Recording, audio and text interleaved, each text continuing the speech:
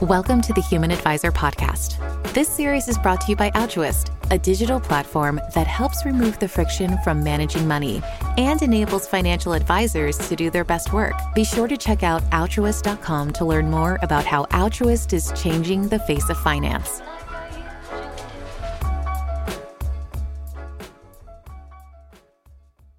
In this episode of The Human Advisor, Dr. Preston Cherry of Concurrent Financial Planning joins me to talk about how money is a part of the human condition and how we all need to do an honest self-assessment to realize our financial goals. You don't want to miss it? Tune in. It is about the human condition, life-money balance is. It is succinctly letting your life lead your money and not your money leading your life. It is not to be reactive if you can.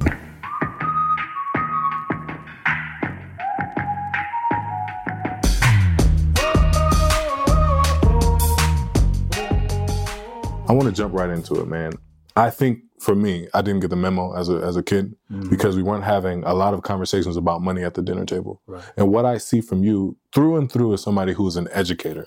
But before we get to that, let's talk about money and your first experiences with money. Talk about your household and how money played a part in it. Well, you know, we talked about money often. Really? Yeah, we did. And a lot of people now, you know, talk about money through, or want to talk about money through, like fintech. Right. Conversations don't happen that often. Mm-hmm. That's why I guess fintech apps are trying to happen a lot, because people are trying to fill that gap. It's getting a lot better with the younger generation. Information is passing a lot more because information is readily available. But just because information is just readily available, access doesn't mean the conversations are deep. That doesn't mean that. So let's talk about that. When you grew up, were your parents talking about money, and what were those conversations? Well, it really wasn't, hey, let's sit around the table and talk about, you know, this or that, or the money thing. It was just more about living it. Mm-hmm. Well, we talked about what's going to happen. Mm-hmm. Like when an event jumped off. Mm-hmm. All right, this is what's coming down the pipe. So let's prepare for that. If it was an event, a life event, somebody may have gotten laid off, or somebody was on the come up. Mm-hmm. All right, so but there was an elevator, and it wasn't always like negative. Mm-hmm. It was something positive as well. But my dad used to call it, he still does. It's one of our household things: roll and adapt. Mm-hmm. You got to roll and adapt. So it was survival skills, but it was also adapt. It was leveling up, but also rolling as well. So those were money things. It was just conversation. It was communicating. You know, you don't need to ask for that. Right. You don't need to ask for that. It was, hey, we were talking over, it could have been, we watched a movie or something. You know, we got some food. We could have been pizza. It was like, hey, look, hey, y'all, this is what's about to happen. All right. We're about to do this, this, and this. And that was a money conversation, but it wasn't, hey, let's talk about a budget or this or this. This is what's about to happen for the next, do you have any questions? Let's get ready for this. So I think that something that you said, roll and adapt, right, is something that I feel like a lot of underrepresented communities really, that's how they manage their finances, right? Yeah. They're reacting instead of being proactive. And I think in some regards that teach you, you know, how to be tough, right, how to be gritty, right? How to make ends meet when you have no other way. And I think a lot of us, right, a lot of us have that trait inherently, like I have to make a way. But there's another part of that that's planning. That's patience, that's really drawing out a blueprint to ensure that you'll be successful. And that kind of brings me to you. How did you find financial services? Because you're an academic, right? You're a doctor, got your degree, I think, at Texas Tech University, right? So take me along the journey as you found financial services and starting your firm, Concurrent Financial Planning. Well, I started at PVAMU. Okay. So Prairie View University. So I grew up in Houston, born in Kansas City, raised in Houston. And, well, I had a professor. Well, he's still a mentor of mine. I don't talk to him often, but when we chop it up, you know, we do talk. And Dr. Jan Jasper. And actually, before that, Dr. Freddie Richards, I had a good friend of mine that I grew up with. And his dad taught at Prairie View. And I grew up in the suburbs, but I went to Prairie View because I wanted a culture change at the time. Okay. And Dr. Richards walked my application down, because he always talked about HBCUs. He was like, well, one of y'all are going to come out of the suburbs and you're going to go to, you're going to go to HBCU. Nobody wanted to go. This was in high school? Yeah. Okay. And so I wanted to go, because I wanted a culture change at the time. I could have went to, Texas A&M, this, that, and the other. But I wanted to go. I wanted to experience that. And he walked my application to PV, and I got accepted and I went to PV. And then I took this personal finance class there. And I didn't know personal finance was a thing. But like I said, we always talked about kind of money experience in our house. We had a general ledger in our house, old school. I was introduced to a matching program at my house. We had an allowance, and we used to take some of that allowance, put it in this ledger, write it down, put cash in there, and keep a book like that. So it was a matching program, but we also had to take money out of there when something happened. Anyway, my point about that is when I took this personal finance class, I didn't know personal finance was actually a thing. Mm-hmm. Didn't know it was called something. Right. Until Dr. Jasper put me on game. All right. And then when he told me about it, he was like, okay, there's a budget. And I remember he told me, he said, okay, I want y'all to write out what your first year may look like in finances when you graduate. He said, write out these line items. And he said, what's your clothing budget? And I said, zero. I already got a suit. And I said, look at my suit. My suit's right here. It kind of happened to be career day. I remember something like that. He was like, no, you're going to need a whole new apparatus, right? And so he started thinking about those things, right? He happened to know somebody at Texas Tech. He had some friends there. And he introduced the whole class to Texas Tech. There was a program at the time with, I think it was ING or something like that, between them and Texas Tech. And it was creating some diversity or something like that. Mm. And we took a tour, campus tour. And we took the class down there and introduced us to Texas Tech because he had some friends there. And we spent a couple of days out there, and they introduced us to the financial planning program right there, which is a legacy program. Been around for a long time. And that's how it started. I think that was in 2002. And from then on, I was a bank teller at the time. And I kept working at the bank. But I think about 5 or 6 years later, I ended up going back and doing the master's program. But that introduction, and it leads into like mentorship and all that type of stuff. It's just at the right time. And to wrap this story up, I remember when I finished Prairie View, and my dad and my mother, when I graduated, it was in 2003. I finished, and we walked outside from the Baby Dome. It was where they played basketball. We walked out. We said we made it. I'm finished. We finished with graduation and all that. And my dad said, "Yeah, well, we're done." And my Dr. Jasper said, "No, you're not done. You got a lot more to go, a lot more to do." My dad said, "I'm done." He said, "You're gonna have to take him from here, Dr. J." So my dad and my mom took me as far as I could go. They knew that they needed to pass me on.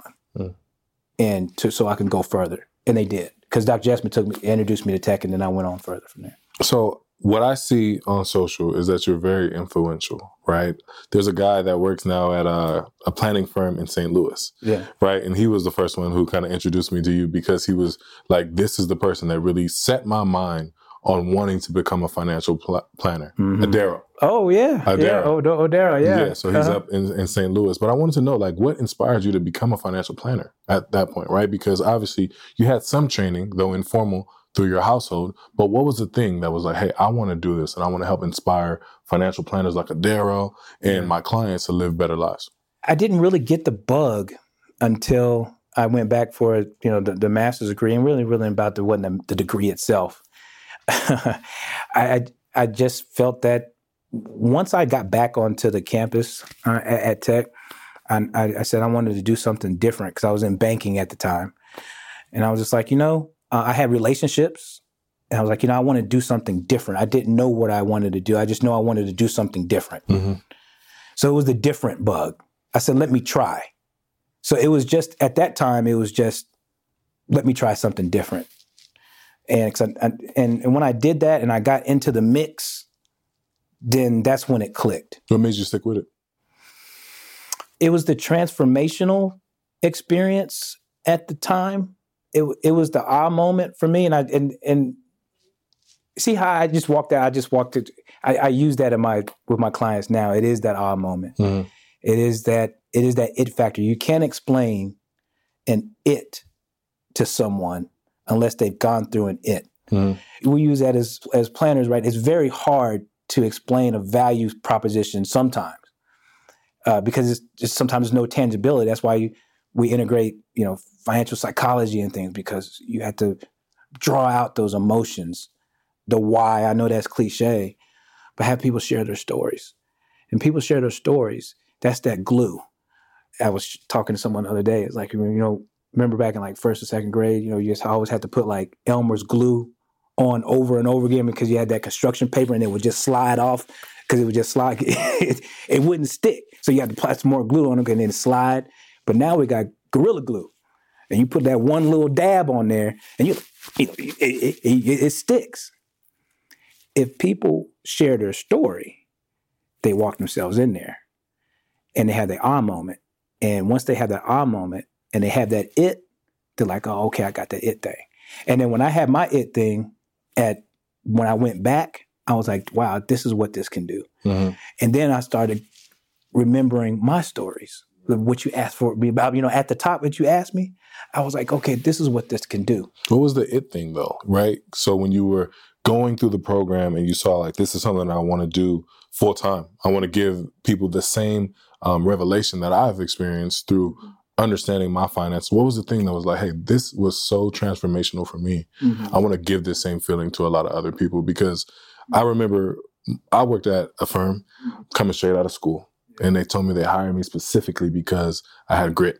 They're like, you're a gritty dude. We want to hire you. But when I went there, I saw that people were able to use their dollars to ease their workload and to provide stability for their family, right? Their children and for their children's children. I've never seen anything like that before. Right. So the it moment for me was saying, hey, I have a legacy that I want to uphold. Right. I have a father that's passed and I want to make sure that I give my son, my future son or daughter, right?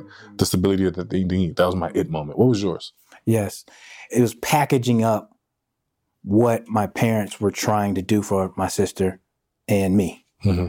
They made a conscious decision early and they told us about it going through life that they were trying to elevate us with the inputs. Mm-hmm. Because they were young when they had us. How? 20 and 18. Oh, wow. When they had us. And they made a conscious decision at really as teenagers, and this is actually incredible, to put the human development, the human condition skills in a self-worth, self-value. These are the production skills that a human being needs. Right. And also basic finances, things, because they knew that they were really going to go and take us so far. But if they put education, self-worth, self-value, and introduced us to things, then we would be able to produce what we needed to achieve what we needed to do. Yeah. And so that was the ah moment. I was like, oh, okay, if I can package that up, and when I saw that process, I was like, oh, okay, this can be packaged and can be transformative. Yeah. Because there is a thing called planning. And then as my career went further, it got deeper, and then I started connecting into the life planning. And because then it started clicking into the things that I'm good at, which is the storytelling, which is the listening and connecting with people, and the empathy and the vulnerability and those things, because those things those are natural to me because those are gifts that, God gifts, but my parents gave me those. My sister gave me those. My grandmother, those purpose, listening to my grandmother and my granddad tell us those stories, those oral history stories. Yeah. Okay. All right. Those are couch moments. All right.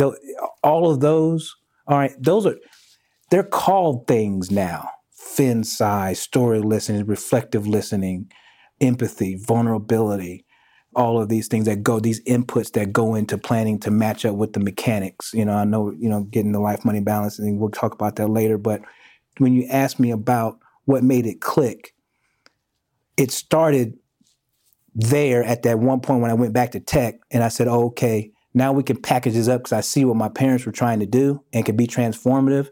As it started to progress later on, as I lived a little bit longer and went through some things. You talked about grit because I had some failures in between there, just with personally and professionally. Then I matched that transformational thing because I realized it could be packaged with all of those disconnects with life and match that up. And then I was like, oh, okay, then it can even be even more transformational. That's why I'm here now. Let me ask you a question about what you said about having the resources. So I play college football, right? Yeah. And I used to tell my running back coach, like, I want every tool in my toolbox because I never know when I'm going to have to use them on the field, right? Mm-hmm. So whether it was catching, running, jumping, I wanted to be good at everything because I knew at some point during the course of a 4-quarter game, I would have to utilize one of these tools.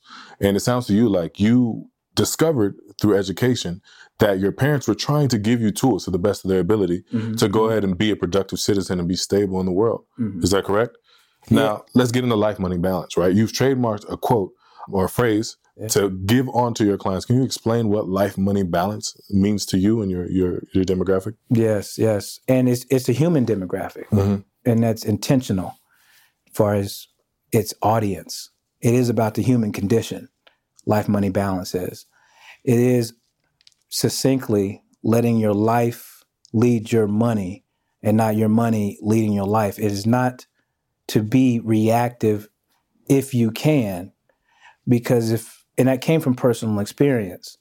It was a long period of time in my life to where I was reacting to money all the time. And you explained that in the beginning and saying like we would have events that would happen, right?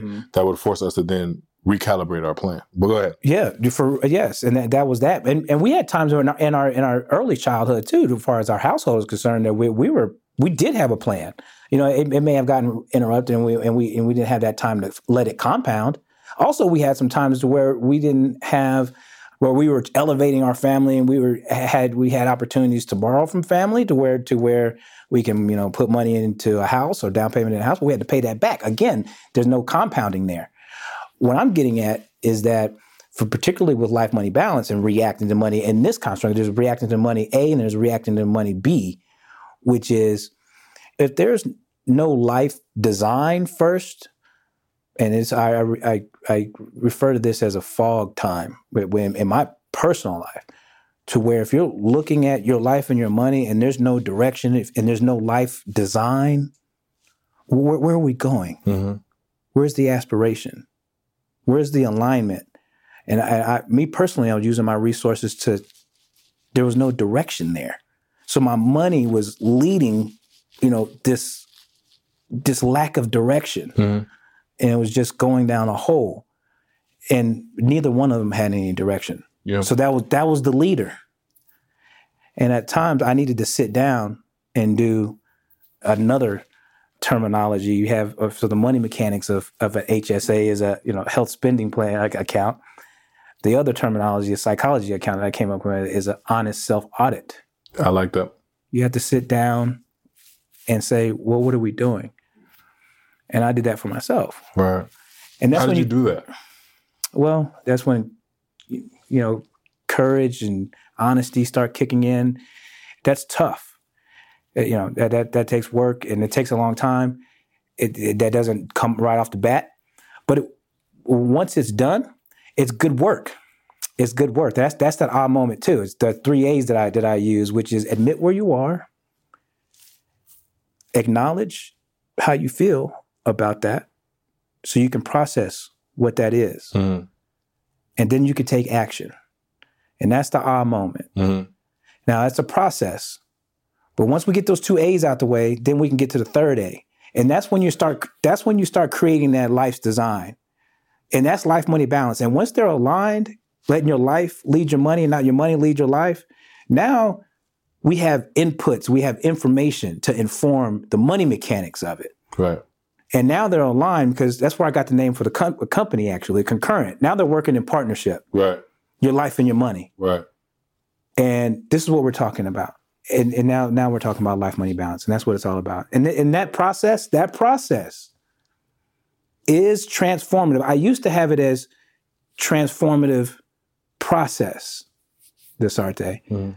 But then I rephrased it because it's a transformative experience, and it is.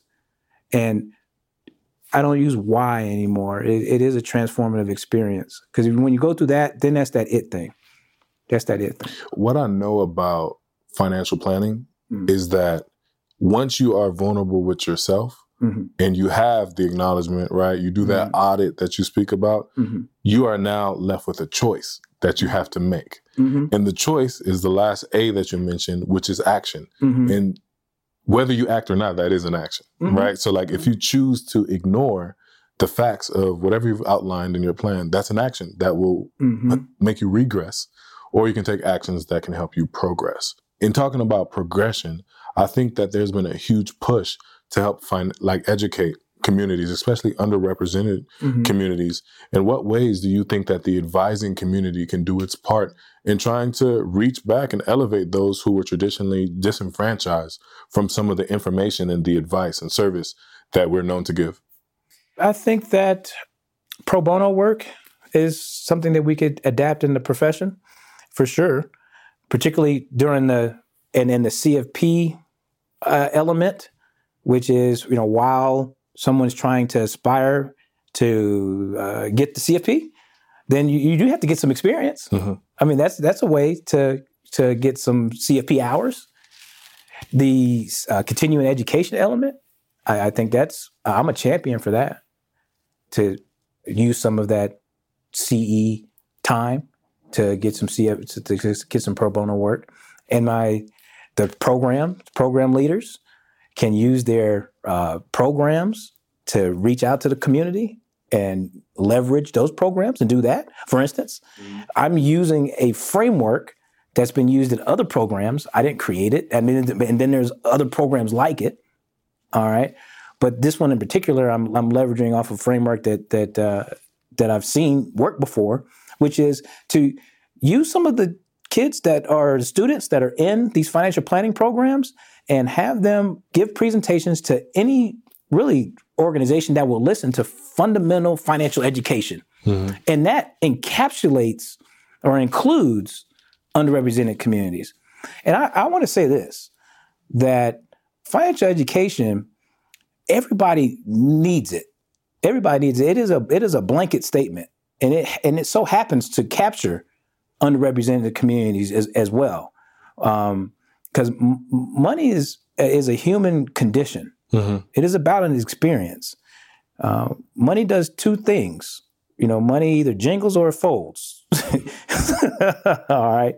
So if there is purpose behind the financial education initiative, then we won't have underrepresented communities. All right. Because financial education, literacy, and the like, it is a public good. It is a human condition good. All right. So we shouldn't have underrepresented communities when we're talking about money. And so that's the way I handle it.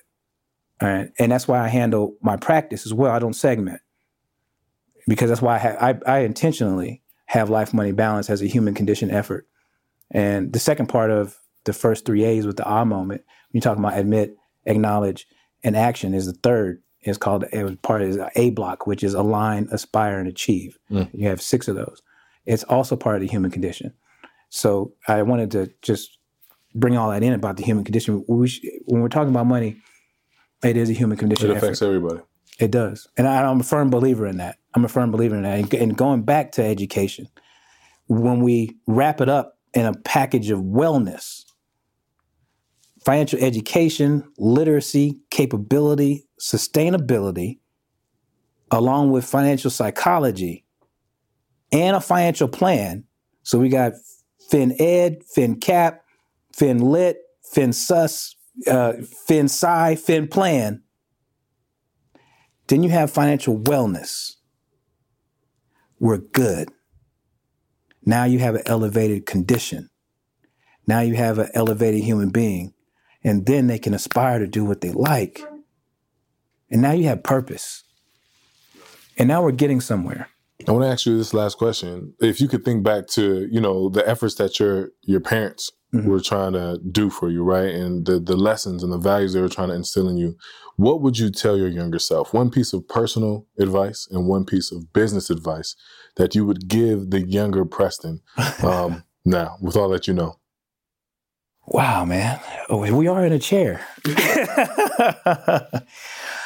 Not to hold so much in. Not to hold so much in, because it was that was the greatest thing in that fog period that I was telling you about. Mm-hmm. It cost so much time, energy, and money to unlock that stuff back out. Yeah. When you think about hold something in, are you talking about like just the traumas of being young black man in America, or talk about that a little bit? Yeah, it was just that young black, but just being just going through anything at the time. It was social traumas. It was just being misunderstood, just as a whole, and then just growing up. I mean, I grew up in the suburbs. I experienced a lot, but I had opportunity as well, and I could tell you that there's two inputs that my family gave me, my mother and my father gave me, with self-worth and self-value. You have those two inputs, then you're 70% there if you have those, along with love. And then you can get a long way with those inputs. Also, too, it's very popular now, but my mother was an instiller of vulnerability and empathy. We could talk to my sister, and I could talk to her about anything. We had access to her. We can be open and honest about anything. And I think I could have trusted her a little more with things. And even as I got older, I was always an old soul, still am. You know, I'm 42 now, I feel 62 in ways. You look 25. I wish at times, being a natural leader comes with gifts and curses. I wish, even in my earlier 20s, that I wish that I didn't think that I was running out of time. So I still want to tell myself, you have time, trust more, talk more. I'm a big communicator now. I'm a big advocate of talking. Find someone to speak with and trust and talk things out. So as not to hold things in, because it costs a lot in monetary, time, and just human well-being to unlock that and unpack that back out if it's bottled up. And then one piece of business advice. Business advice: know who you are. Know who you are, because if you know who you are, then that finds your path. It's okay not to be a A-type person or entrepreneur. Don't be. I'm getting sick of people right now, saying all you got to be is an entrepreneur and go get this money and this, that, and the other. And that's not always the case. Be comfortable with who you are, and once that is defined, then you can go out and be who you want to be, and whatever that is. If that's a desk, cool. If that is whatever that production is, because it is about production. Whatever you use your human production to do, to produce some income, to take care of your household and be purposeful in the world, that's cool, as long as you know who you are and you're comfortable with it. That's business advice. I understand that. Know thyself, right? Yes. Know we thyself. Good. Preston, it's been a pleasure. I want to make sure that people that are watching, if they want to follow what you're doing, they're able to. Where can they find you on the social media? And also drop your firm's website. Yes. The firm's website, thank you very much, is concurrentfp.com, and Twitter and Facebook. And Twitter is Preston Cherry. And also Instagram is Dr. Preston Cherry as well. Awesome. Thank you, Preston. And thank you all for watching yet another episode of The Human Advisory. If you want to follow up with all that we're doing here at Altruist, follow us on YouTube, LinkedIn, Facebook, Twitter, and Instagram as well. I'm your host, Desarte Yarnway. We'll see you back here again soon. This was another episode of the Human Advisor podcast. Visit thehumanadvisor.com for new episodes, and be sure to check out altruist.com to learn more about how Altruist is changing the face of finance.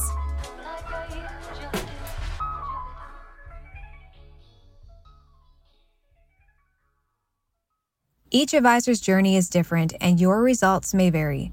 While we hope you find this information helpful, success cannot be guaranteed. Also, Altruist and its affiliates do not provide tax or legal advice.